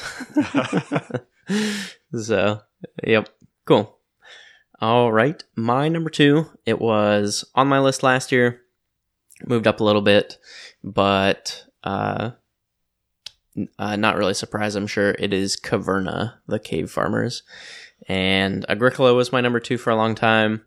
I still do really like Agricola, and I'm happy owning Agricola instead of Caverna. I don't think that Caverna is better enough to sell Agricola and buy Caverna. I'm no longer happy with Agricola, and I think we should sell it. We'll see. We'll talk about it after this. We'll talk about it later. But yeah, I do like with Caverna a little bit more freeform nature of it, to where you can specialize in different items. This last time playing Agricola had, I think, or a couple times ago, kind of specialized in one area, and at the end of the game ended up with a ton of one resource that wasn't worth very much, and was kind of disappointed by that. But yeah, I just really like the nature of the game, where you're building up your, in this case, your cave and your fields around the cave, and trying to collect different resources, trying to build things, going on little adventures, and yeah, it's hits really well for me. I would definitely like to play some more of Rosenberg's games. Almost got the opportunity to play Aura et Labora. Didn't quite get to play that one, and want to try Le Havre and some of his others. We did play A Feast for Odin. I don't know if that was last year or the year before, but that one I thought was a little too much. as far as all the choices you can get. I think Caverna is a little bit more in my wheelhouse with the number of choices you get. So that's my number 2, Caverna. Yeah, I would say Feast of Odin is on my girl Bopula list. I like it a lot, but I do suspect if I played it another 10 times, I might like Caverna more than a Feast for Odin. Caverna's really neat. I like it for a lot of the same reasons that Agricola is great, but it relaxes a lot of the stress that Agricola gave me anyway. And it has a little more, I guess, maybe humorous narratives throughout it, where it's, Sure. I'm this troll and I'm a, what are you? A dwarf. Dwarf? Yeah, not a troll. I'm a dwarf, and I'm just the dwarf that's farming out ore from my mine the whole game, and also raising pigs. And I don't know, it has a lot of humorous little narratives that can emerge from it. So I really like that aspect of it. It is actually on my top 20, but not my top 10. Cool. Yeah, it made my 18. Nice. So my number 2 is Viticulture. Yeah. That's what we've already talked about. Yeah. Given a lot of praise to Stonemaier games in general this time, but for all the reasons we've talked about before, this is a really great game. It's just complex enough that it can introduce maybe some less experienced gamers to some of the mechanics that other games might run them off of. I feel like it's got a lot of space there to make decisions, and it also gives you that the feeling, even if you lose, you've built up this farm, and it has it goes the extra expense of giving you all these custom wooden pieces that when you build a mill, you have a little wooden piece that looks like a mill that you set on your playmat, and now you've literally built the mill, or you've built the inn, or you've built a serving table to give your visitors wine and make more money when they go on a visit. And it's just a really great game. So, and if you really like Viticulture, there's an expansion, Tuscany, that makes it even better. So that's also really good. I'll have to play with Tuscany sometime. That's my number 2, Viticulture Essential Edition. All right. Well, my number 1, Brian already knows what it is. Do you want to guess, Clint? It's a game already mentioned. Yeah, I have no idea. Yeah, it's your same one from last year, right? Yeah, it's the same as last year. Time Stories. Oh, duh, of course. Yeah, I'm still very much in love with this game. Now, as you said, Brian, if they have a few more that come out, a few more editions or whatever that are kind of like the Egyptian one, Under the Mask, this will probably drop for me. But so far, other than that one time, this is hitting home runs every time, and especially the most recent edition, Lumen Fide. That is my new favorite edition. Oh my goodness. Was that just an incredible journey. And it had a moment where you have to choose, do you want to take this course of action or not? And we decided not to take it. And then throughout the rest of the game, it kept on saying, now, if you had taken this course of action, you can do this. And we're like, oh, what would have happened if we had taken that course of action? And then we got to the end, and it turns out there's 2 very different endings for if you had taken that course of action or if you hadn't. And, oh my goodness, such an epic ending on this story. And I don't want to say any more for fear of spoiling, but oh, Did you feel goodness. vindicated at least? I don't By want to your say. choice? Okay. I don't want to say. But I have rarely gotten such a thrilling, exciting feeling from a board game or from a movie or a book. I mean, this was one of those moments that it was just wonderful to share with friends. So, yeah, that's my number 1, Time Stories. Nice. And did I mention it earlier? The rumor is that this is going to be the last year they're going to be making Time Stories modules. Hopefully that's not true, but that's at least some people's guess. Oh, They're going to switch more to their unlock escape room games that they have. I hope not, because I Since those are feel so there's popular. there's so much that they could still do with this game. And one of the things that I like about it too is that, you've got each installment of the game, but very slowly there has been kind of an overarching story as well, that kind of has tied everything together. And that really started to explode with this last installment of the game. And it had like stuff that you can look up online, kind of this almost like Lost. alternate reality game kind of thing. No, you know how with the TV show Lost, there were things that you could look up online and theories you could explore, and sure. it kind of gets into that. Yeah. And it was like a whole new world opened up. It was so exciting. So Well, hopefully they'll continue it a little while anyway I sure for you. hope so. Give us, if this is to be its last year, let it go out in a blaze of glory. Oh man, give me some really good stuff this year. Yeah, and I keep forgetting there's that one website they have set up, the Time Chronicle, the timeagency.net, where there's like extra story things for each mission that you can go through and read. So we'll have to do that at some point. All right, my number one, it's still Cosmic Encounter. No surprise change here. And it could change at some point in the future, but still really like this game. Still has the nostalgia of being our gateway game.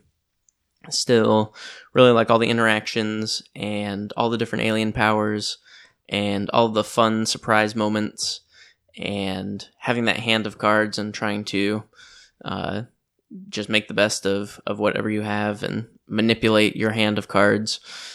And just so many good memories playing the game. Very, very vibrant memories of games, even though we played years ago. Still remember some really fun moments.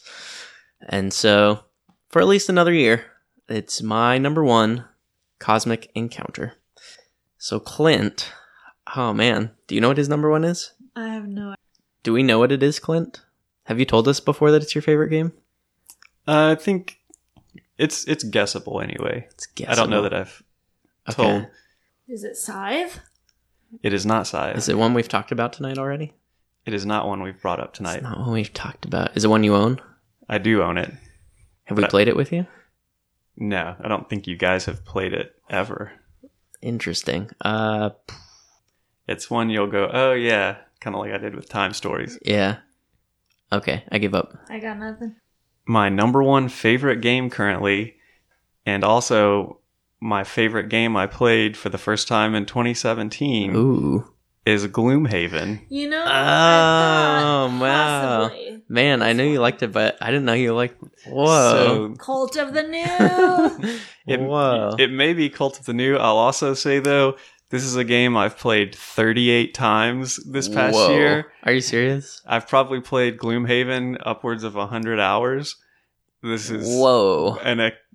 far and away the game I've played the most for a good portion of the year, or the game group we play with friends Jay, Wes, and Greg.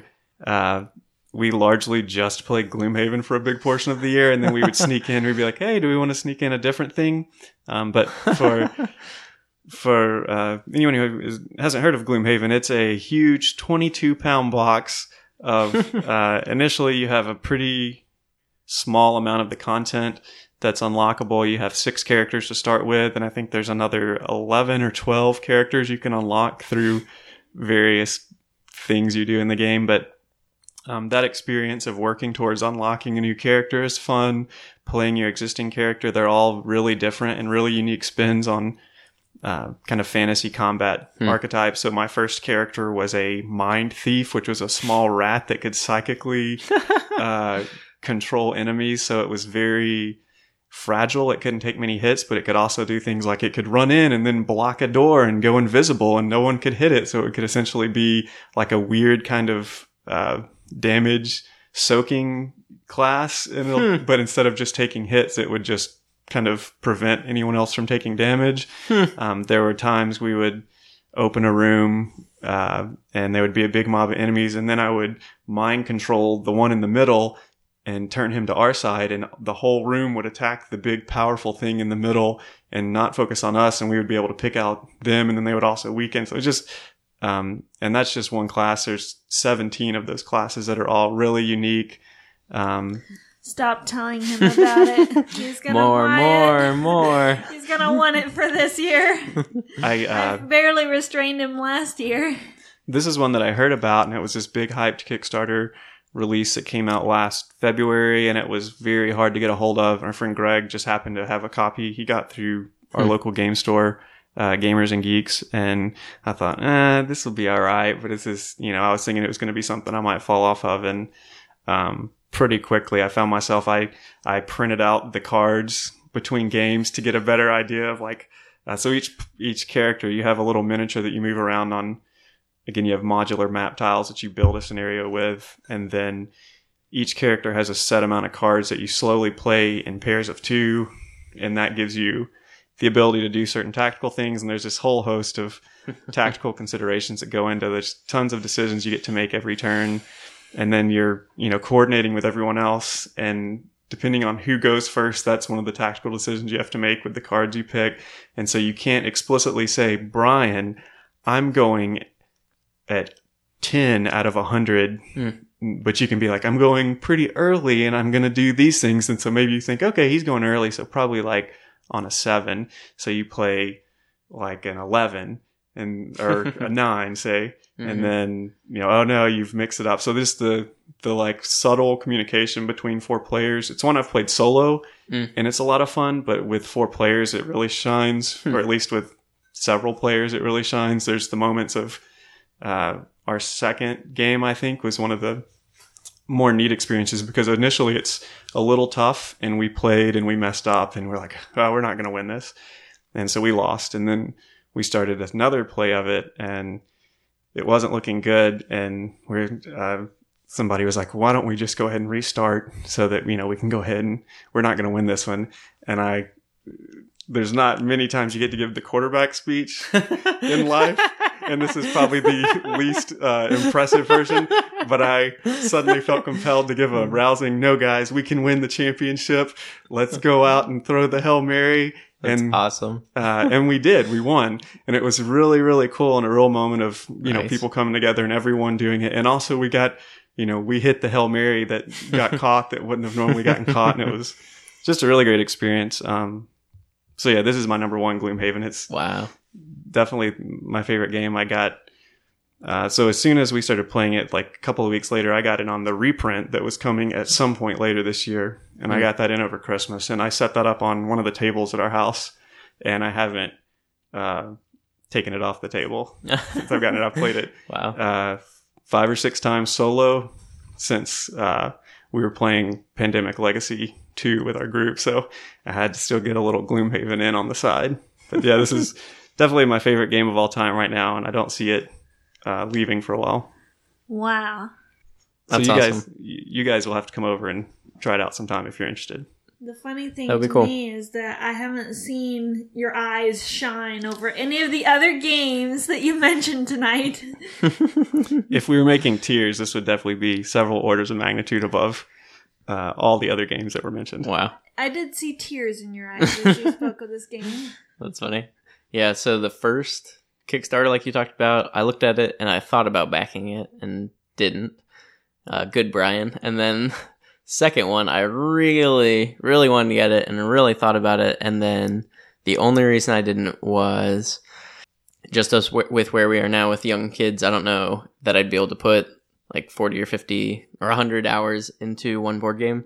So I did hold off on it, but this is definitely one that I want to do at some point. I would say that it has some pseudo legacy elements that people have talked about, and that definitely helps, and it's interesting with each scenario. But and they are linked, and there's a continuing story, but it's not the same as Pandemic, where you'd feel compelled to, I have to get to the end of the story. Okay. Or at least it's not for me. Maybe someone else would have a different opinion. But for me, the story was a nice element, but it's really all about the tactical, combat of each scenario. It's just really, really fun. So even I think you would enjoy just playing a couple of games with me, if nothing else, and not a copy that you own yourself, apparently. Okay. Yeah, no, I would definitely be interested in that. number one game on Board Game Geek right now. Were you pretty happy to see that? Yeah, no, that was one of the few meaningless ratings by anonymous strangers I was very excited by. I was like, yes, my feelings are validated. Nice. Cool.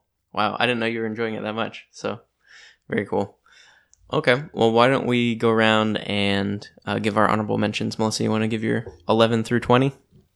Okay, I'm going to count down.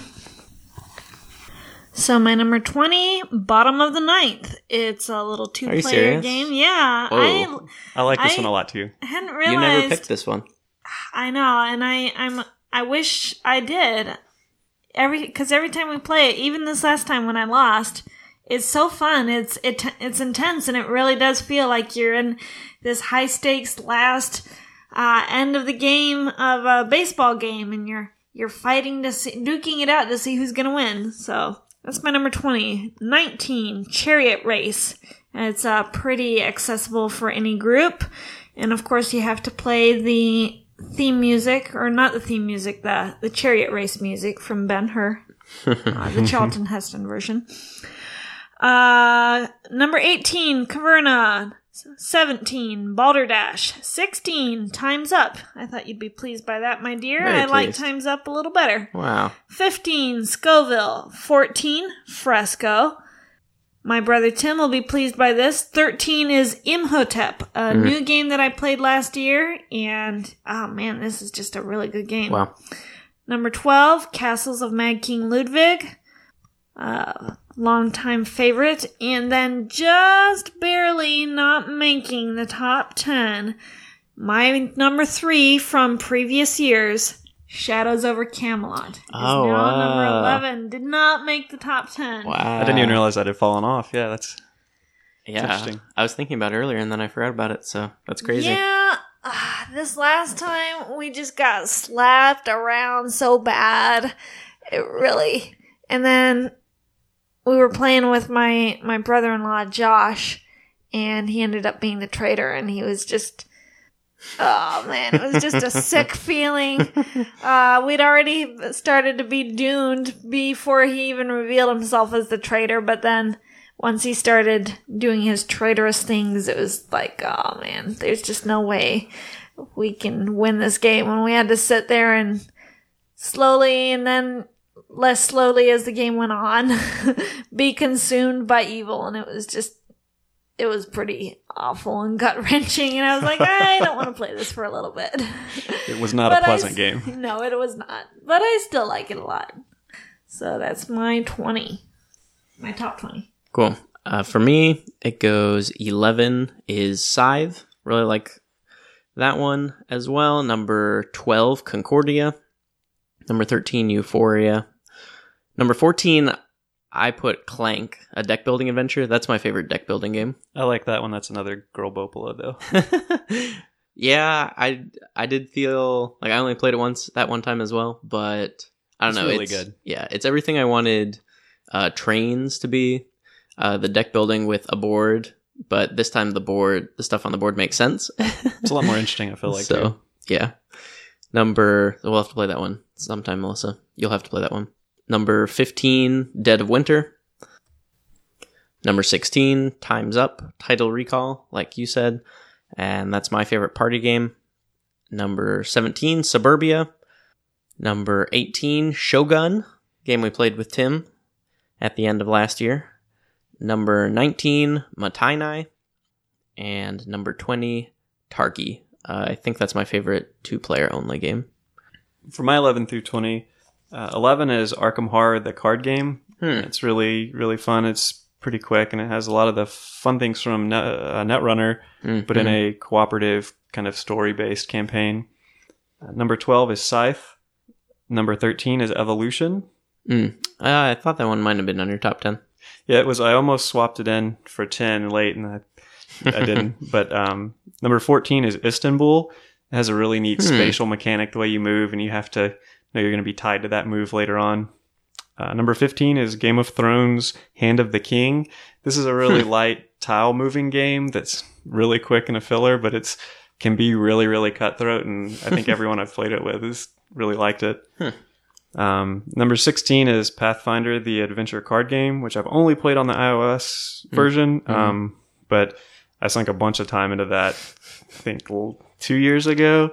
Just really liked it. Onirim is a solo card game that's really ingenious. Patchwork is a 2-player game. Alex and I played a whole bunch. We have liked a lot. Yeah. Nice. Can we borrow that from you sometime? That's one we have on iPad as well. So okay. I'll let you borrow my iPad sometime if you want. Number 19 is Caverna. And then 20 is actually one. So everything else on my list is something I've played at least twice. And 20 is one I've only played once, but it's one I've will likely buy at some point. It's Zia, which I know.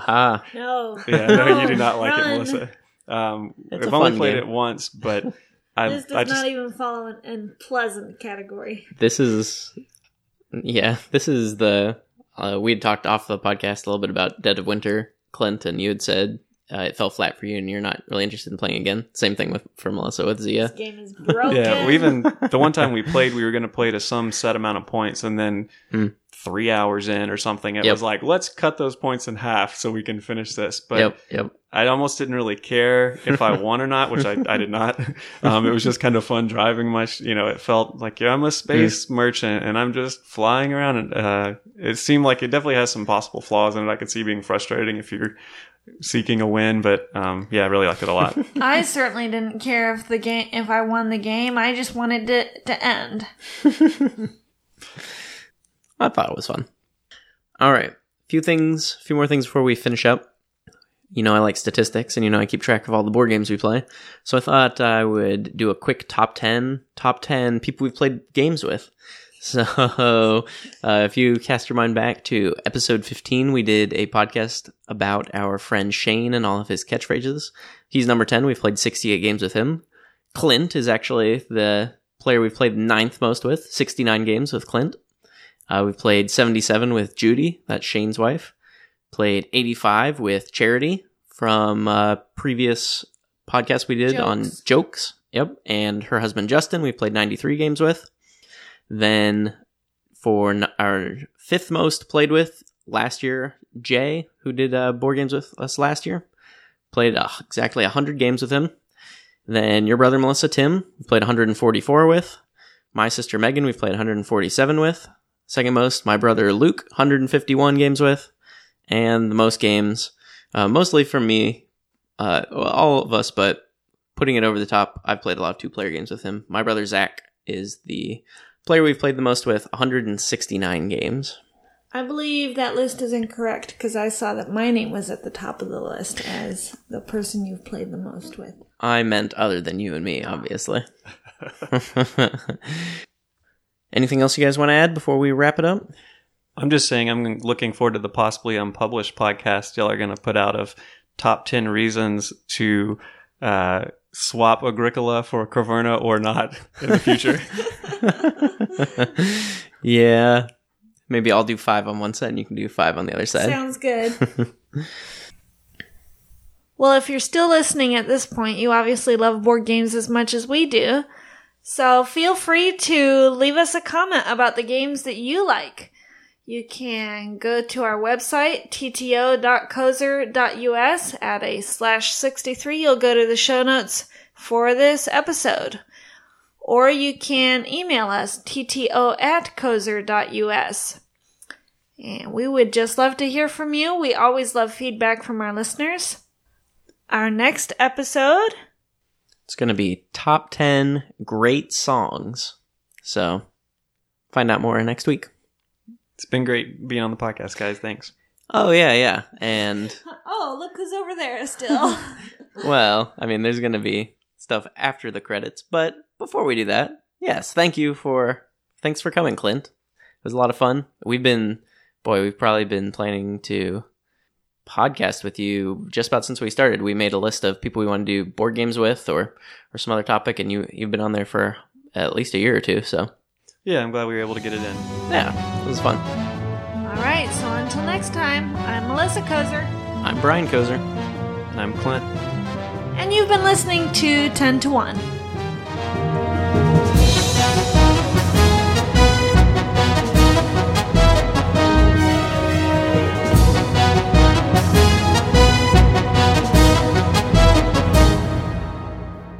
Melissa, can you think of a game that's coming out that you are stoked to play, that we'll be getting this year, 2018? We already backed it on Kickstarter. Oh, yeah, the Wilson Wolf Affair. That was a softball. I knew you'd get there eventually. Yeah, well, for one thing, I have a hard time remembering the name. I usually call it just Attic in a Box, because basically it's a game where you're kind of going through the attic and you find these old boxes of just random junk, and then all of a sudden it starts to seem like maybe it's not junk, and maybe it's all kind of connected, and there's like this mystery going on here, and it's pretty cool.